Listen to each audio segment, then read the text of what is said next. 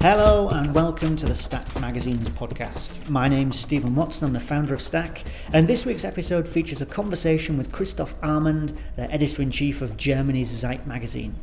Of course, we normally speak to independent magazine makers in this podcast, but it was fascinating to hear from somebody who's operating at the other end of the scale with a really large mainstream audience.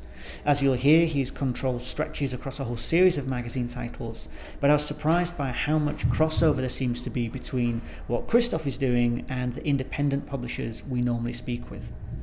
One very obvious difference between these worlds is money, as in independent magazines generally don't have any, and I thought it was really refreshing to hear Christoph talking about the importance of actually making money from publishing magazines. There's often an assumption that profit is somehow the enemy of creativity, but he says his early experiences in publishing convinced him that's not the case, and today he's determined that he should be able to tell the sort of stories he wants while also producing a profitable magazine. I met Christoph while he was here in London last week, and he really went out of his way to make sure we had the time to sit down and speak together, so I'm very grateful to him for that, and I hope you enjoy this conversation with Christoph from Zeit magazine.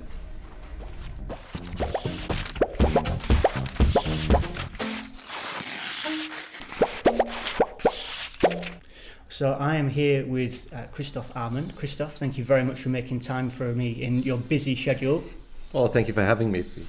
I say busy because you are, I don't really understand how you do all these things. So you're editor-in-chief of Zeit magazine. Yes. Okay, so that's a busy job, right? It is. It's a weekly. It's a lot of things. So weekly magazine, you're thinking that's pretty busy. But then you're also the publisher of the Weltkunst art magazine. Yes, it's a monthly art magazine, also owned by Die Zeit. And then you launched Zeit magazine Man last year. Which is true. Yeah, true. It's a biannual standalone magazine for men in the German market. So maybe you're thinking like, well, biannual, that's easy. Two a year? Two a year, I can do that.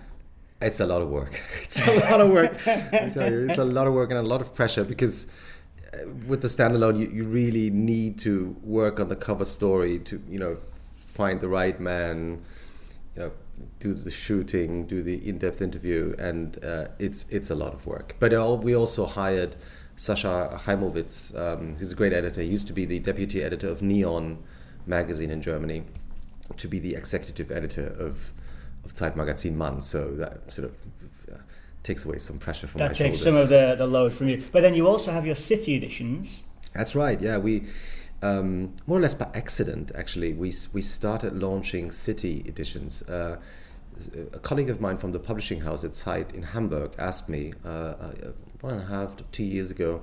Well, they were thinking about a collaboration with a local newspaper in Hamburg to launch a local magazine, and we had a chat. And then at the end of the chat, we kind of came up with the idea. Well, why don't we do it ourselves? Why don't we sort of develop a city version of the weekly Zeit magazine focused on Hamburg, with the same type of formats and columns and the same type of photography and storytelling. And we launched it as an experiment, and it really worked well. It's also a biannual, so it comes out twice a year, so it's not weekly. And then, of course, because it worked so well, we thought, well, where else can we go? So this year we went to Munich, and it really worked out as well. And so next year we're thinking about going to a third city. All right. So this sounds very familiar because it's so typical that when someone is starting an independent magazine, it begins with a conversation with two people or however many people saying, hey, this thing doesn't exist. Why don't we just do it ourselves? But the difference for you is that there's this whole machinery behind you. I mean, we know when you say I want to do this, there's a bunch of people you can call upon and say, right, let's plow ahead. Well, as you know, there's a lot of internal discussions. That sounds very easy. It sounds very easy. But of course, we're working on concepts. We're pitching concepts, to our CEO. And so there's a lot of debates and discussions going on behind the scenes. But yes, sort of the idea of launching new ideas and sort of magazines and concepts, or whether they're digital or print, is very much part of the sort of the culture of Zeit. And Rainer Esser, the CEO, permanently asks me and other editors in the publishing house, what are we going to do next? which is great because it doesn't mean that you get every project green-lighted immediately. For example, for Zeitmagazin Mann, we worked on it for 1.5 years before we actually launched it. We did a supplement as sort of an experiment that we put in Die Zeit just to test out how our readers would react to the idea of a men's magazine. And we got some feedback from that supplement, and so we then developed it into a standalone magazine. Well, it was interesting to see because the supplement, for example, was called Zeit Mann. Because we thought, well, if we do a men's magazine from Die Zeit, we'll call it Zeit Mann. But then we found out that readers, because of the title, expected something differently. Because, of course, Die Zeit is a weekly, big weekly political paper, so they expected more sort of political analysis and more sort of debates in the magazine. So then we changed the title to Zeitmagazin Mann, which then made it easier to actually, do what we do. It's like more personal, more subjective type of journalism. Because I guess that along with all of this, so that, I say with the independent side, the freedom is that you can just make something, but then famously independents struggle to make money. Mm-hmm. And a lot of independent magazines just kind of keep on going anyway because there's the passion there and someone just wants to do it. But I mean, your CEO, as much road as he gives you, I'm sure he's not just going to forever keep on saying like, yeah, fine, make this. I mean, every project that we do is profitable. So I started off, my very first job was I worked as an editor at Jetzt magazine at Süddeutsche Zeitung in the 90s, and it was a sort of a young weekly magazine, and for as long as I was there at least, it didn't make money.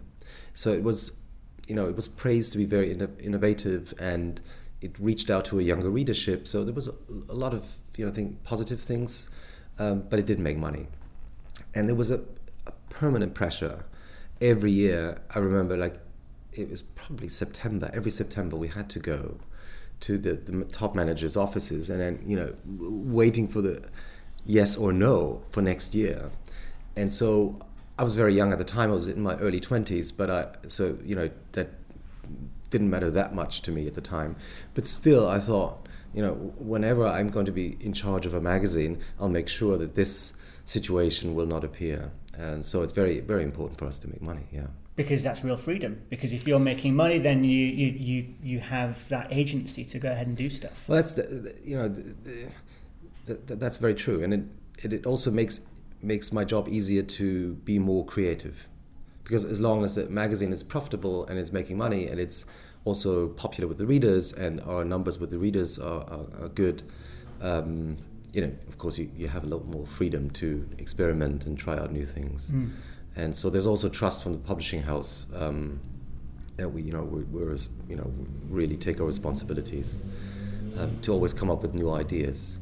And it's also interesting because you've mentioned the indie magazine scene, and I really have to admit that this kind of sort of startup spirit in the independent magazine world in the last years really inspired me to do what we do at Zeit. That kind of spirit of, as you said, like having a conversation, talking about a void or, a gap somewhere, and you're thinking like, oh, would be great to have a magazine like this. Why doesn't it exist? Oh, why don't we do it? Why don't we try? I think that's the way, you should do magazines. And I just last night here in London, I bought this book about the story of the face. I was just reading it this morning.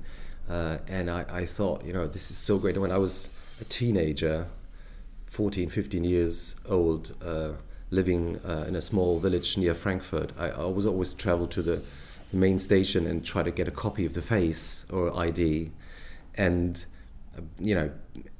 being here in London today, talking about magazine journalism and the sort of the spirit of launching your own magazine, it's a really great feeling. Well, and I think the exciting thing for me is, we're seeing this boom in independent magazines, and I think that it's really notable looking back to, say, The Face or ID.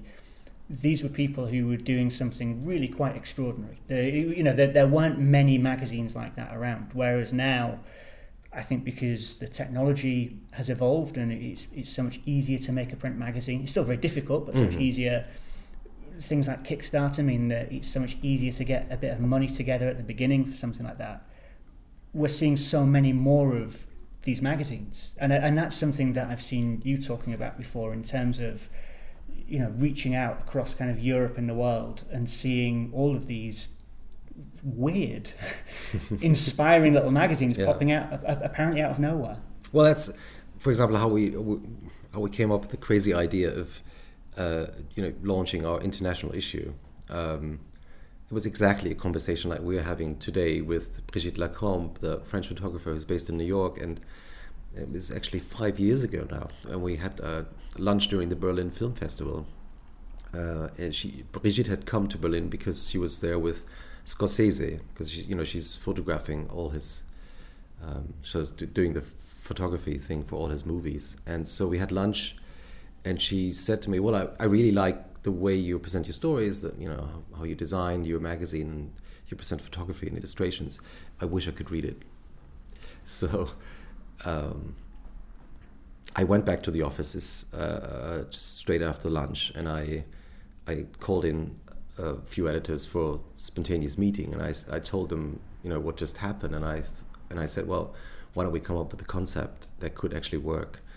And so we came up with the idea of putting together the best stories of the past couple of months, translate them into English, re-edit them, put them together into sort of a magazine of its own. And last night when I was here in London at Mac Culture, talking about the international issue, in the audience were quite a few people who actually knew the title and who were reading it. And so that's such a great feeling to come up with a crazy idea. I mean, who would have thought 10 years ago, 15 years ago, that a magazine from Germany would be of any interest in countries like England or France or in the US. But then I think this is one of the characteristics of these independent magazines, is that they're so international. You know, if you look at on the mainstream side, so you have Vogue Italia, British Vogue, Vogue US, and you know, they're very clearly divided, and people do want to see that across other countries. Whereas when you think about an independent magazine, you just expect that it's going to, you know, Drift magazine about travel and coffee is made in Brooklyn, but it's going to be read by people who love travel and coffee everywhere. And I guess that, you know, this probably comes down to economics again, because Vogue's advertisers in those particular territories are paying to get their adverts in front of an audience in that territory.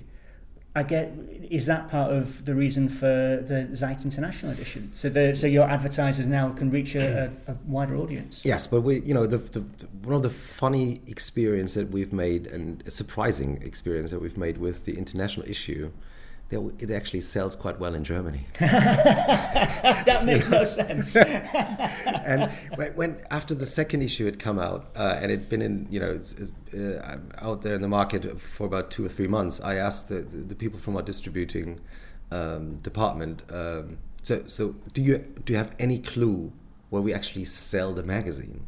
Because obviously it's you know, compared to the sort of 500,000 copies we sell every week with Die Zeit, it's a small independent magazine numbers.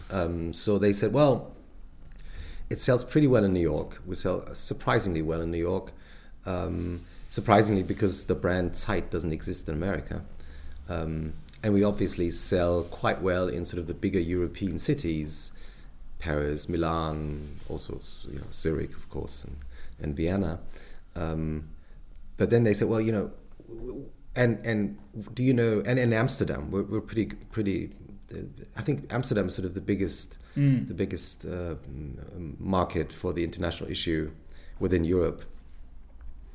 And then they said, you know, do you actually know where we sell the most copies? I said, I have no clue. And they said, well, it's Berlin. What? And then we hadn't thought about that, the fact ourselves, that of course Berlin has become such an international place within the last 10 years, with so many people from all over the world moving in, not actually really speaking German. So if you've just moved to Berlin and you're from New Zealand or from Spain or South America, and you're interested in the culture of Berlin and Germany, and you don't really speak German that well, and German is a very difficult language, of course you might be interested in buying Zeit magazine. And you see the Zeit brand all around you, and so exactly. then it comes out and it's... Yeah. Okay, so having said that makes no sense. That makes perfect sense. I guess it's unexpected, but perfect sense. And that's the great thing about putting, as you know, as you've done with Stack, putting something out there and seeing what happens and then reacting to it is something that is vital to magazine, editing a magazine. That's why we actually introduced a special section about what's happening in Berlin, the most exciting venues and cafes and bars and restaurants in the international issue, because we realized, in a way, it's a city magazine too. So it's for tourists who come to Berlin, but also for people who live in Berlin, who've just moved to Berlin. They're obviously interested in, what's the, nice new restaurant in Neukölln. So you actually have a Berlin City mag as well, but it just happens to be the international edition. Yeah, it's crazy, but in a way it's true. So you and I first met under the auspices of Agnes Kleiner. So from Benji Newman, we were in Riga in Latvia. I guess it must have been a couple of years ago. Yeah, maybe 3-4 years. Yeah. And you were doing a workshop, I think, there.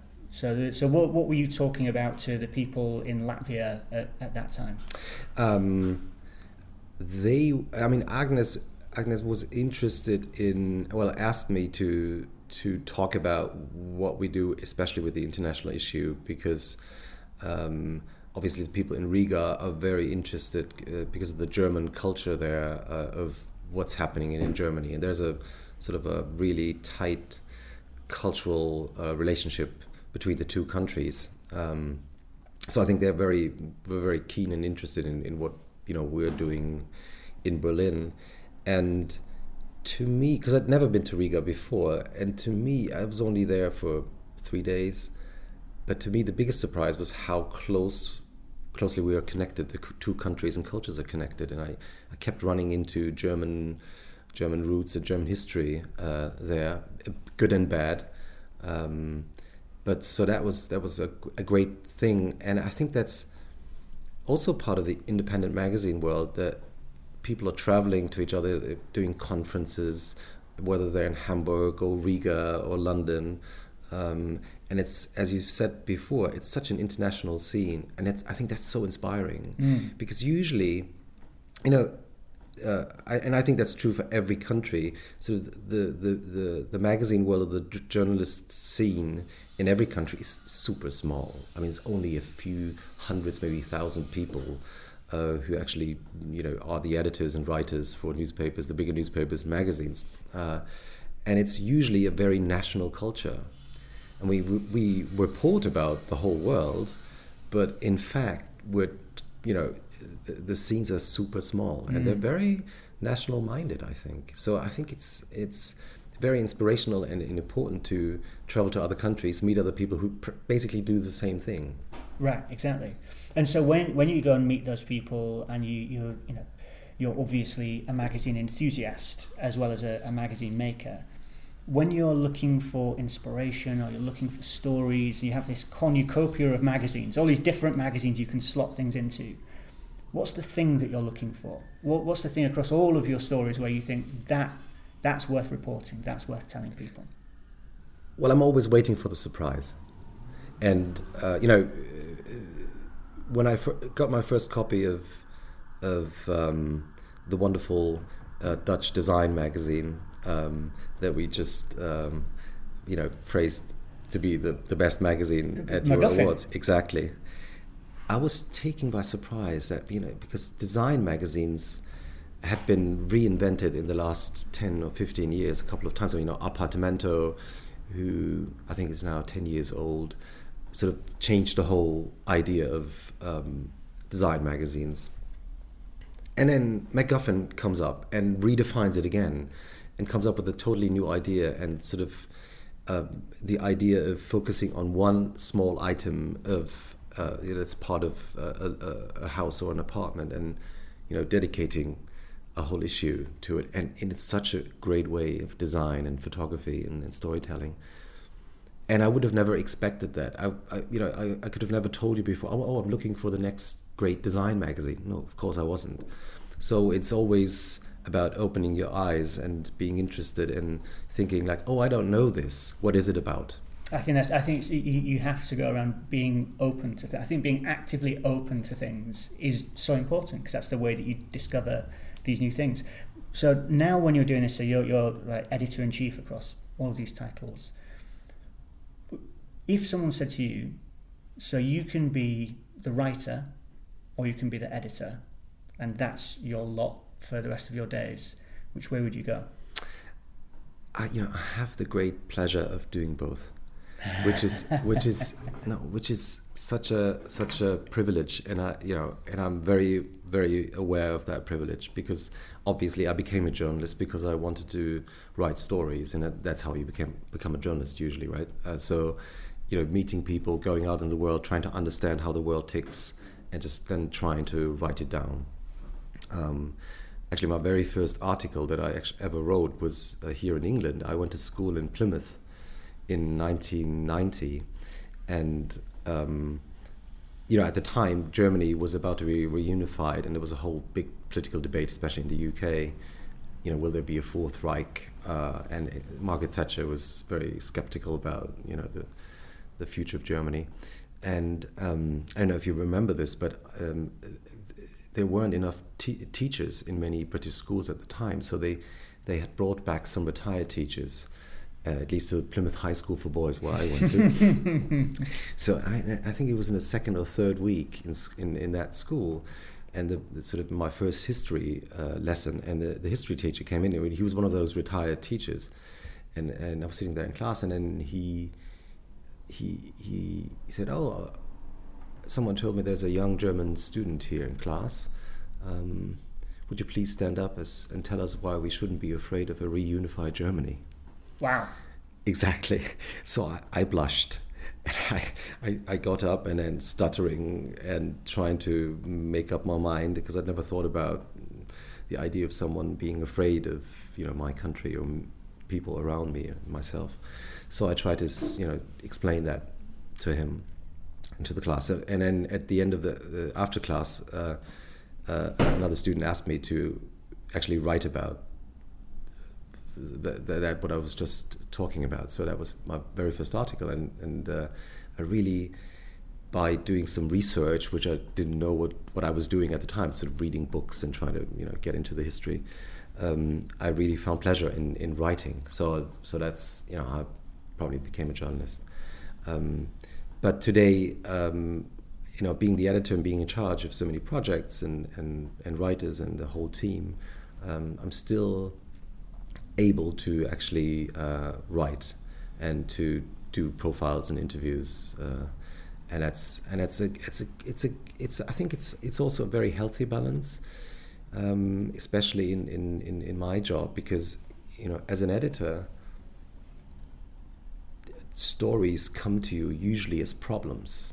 You sign a writer, sign a story, and you ask the writer to come back with a story, and in very few cases, the actually written piece is pitch perfect at the very beginning. Mine are not, so most aren't, and so usually the pieces come to you at a certain stage in the editing process as not perfect, or they have to be worked on again and again and again. So you might get the idea that all these things are always about problems, all these stories. So it's a very healthy experience to do it yourself and again, and to be sitting in front of your laptop and trying to write the first sentence. Yeah, that blank screen. Absolutely. And it's very healthy to be back in the seat and trying to figure out, how am I going to start the story? Excellent. Well, Christoph, thank you again for making the time. I could talk to you all day, but we need to get off and do some other things. Thank you so much for having me, Steve.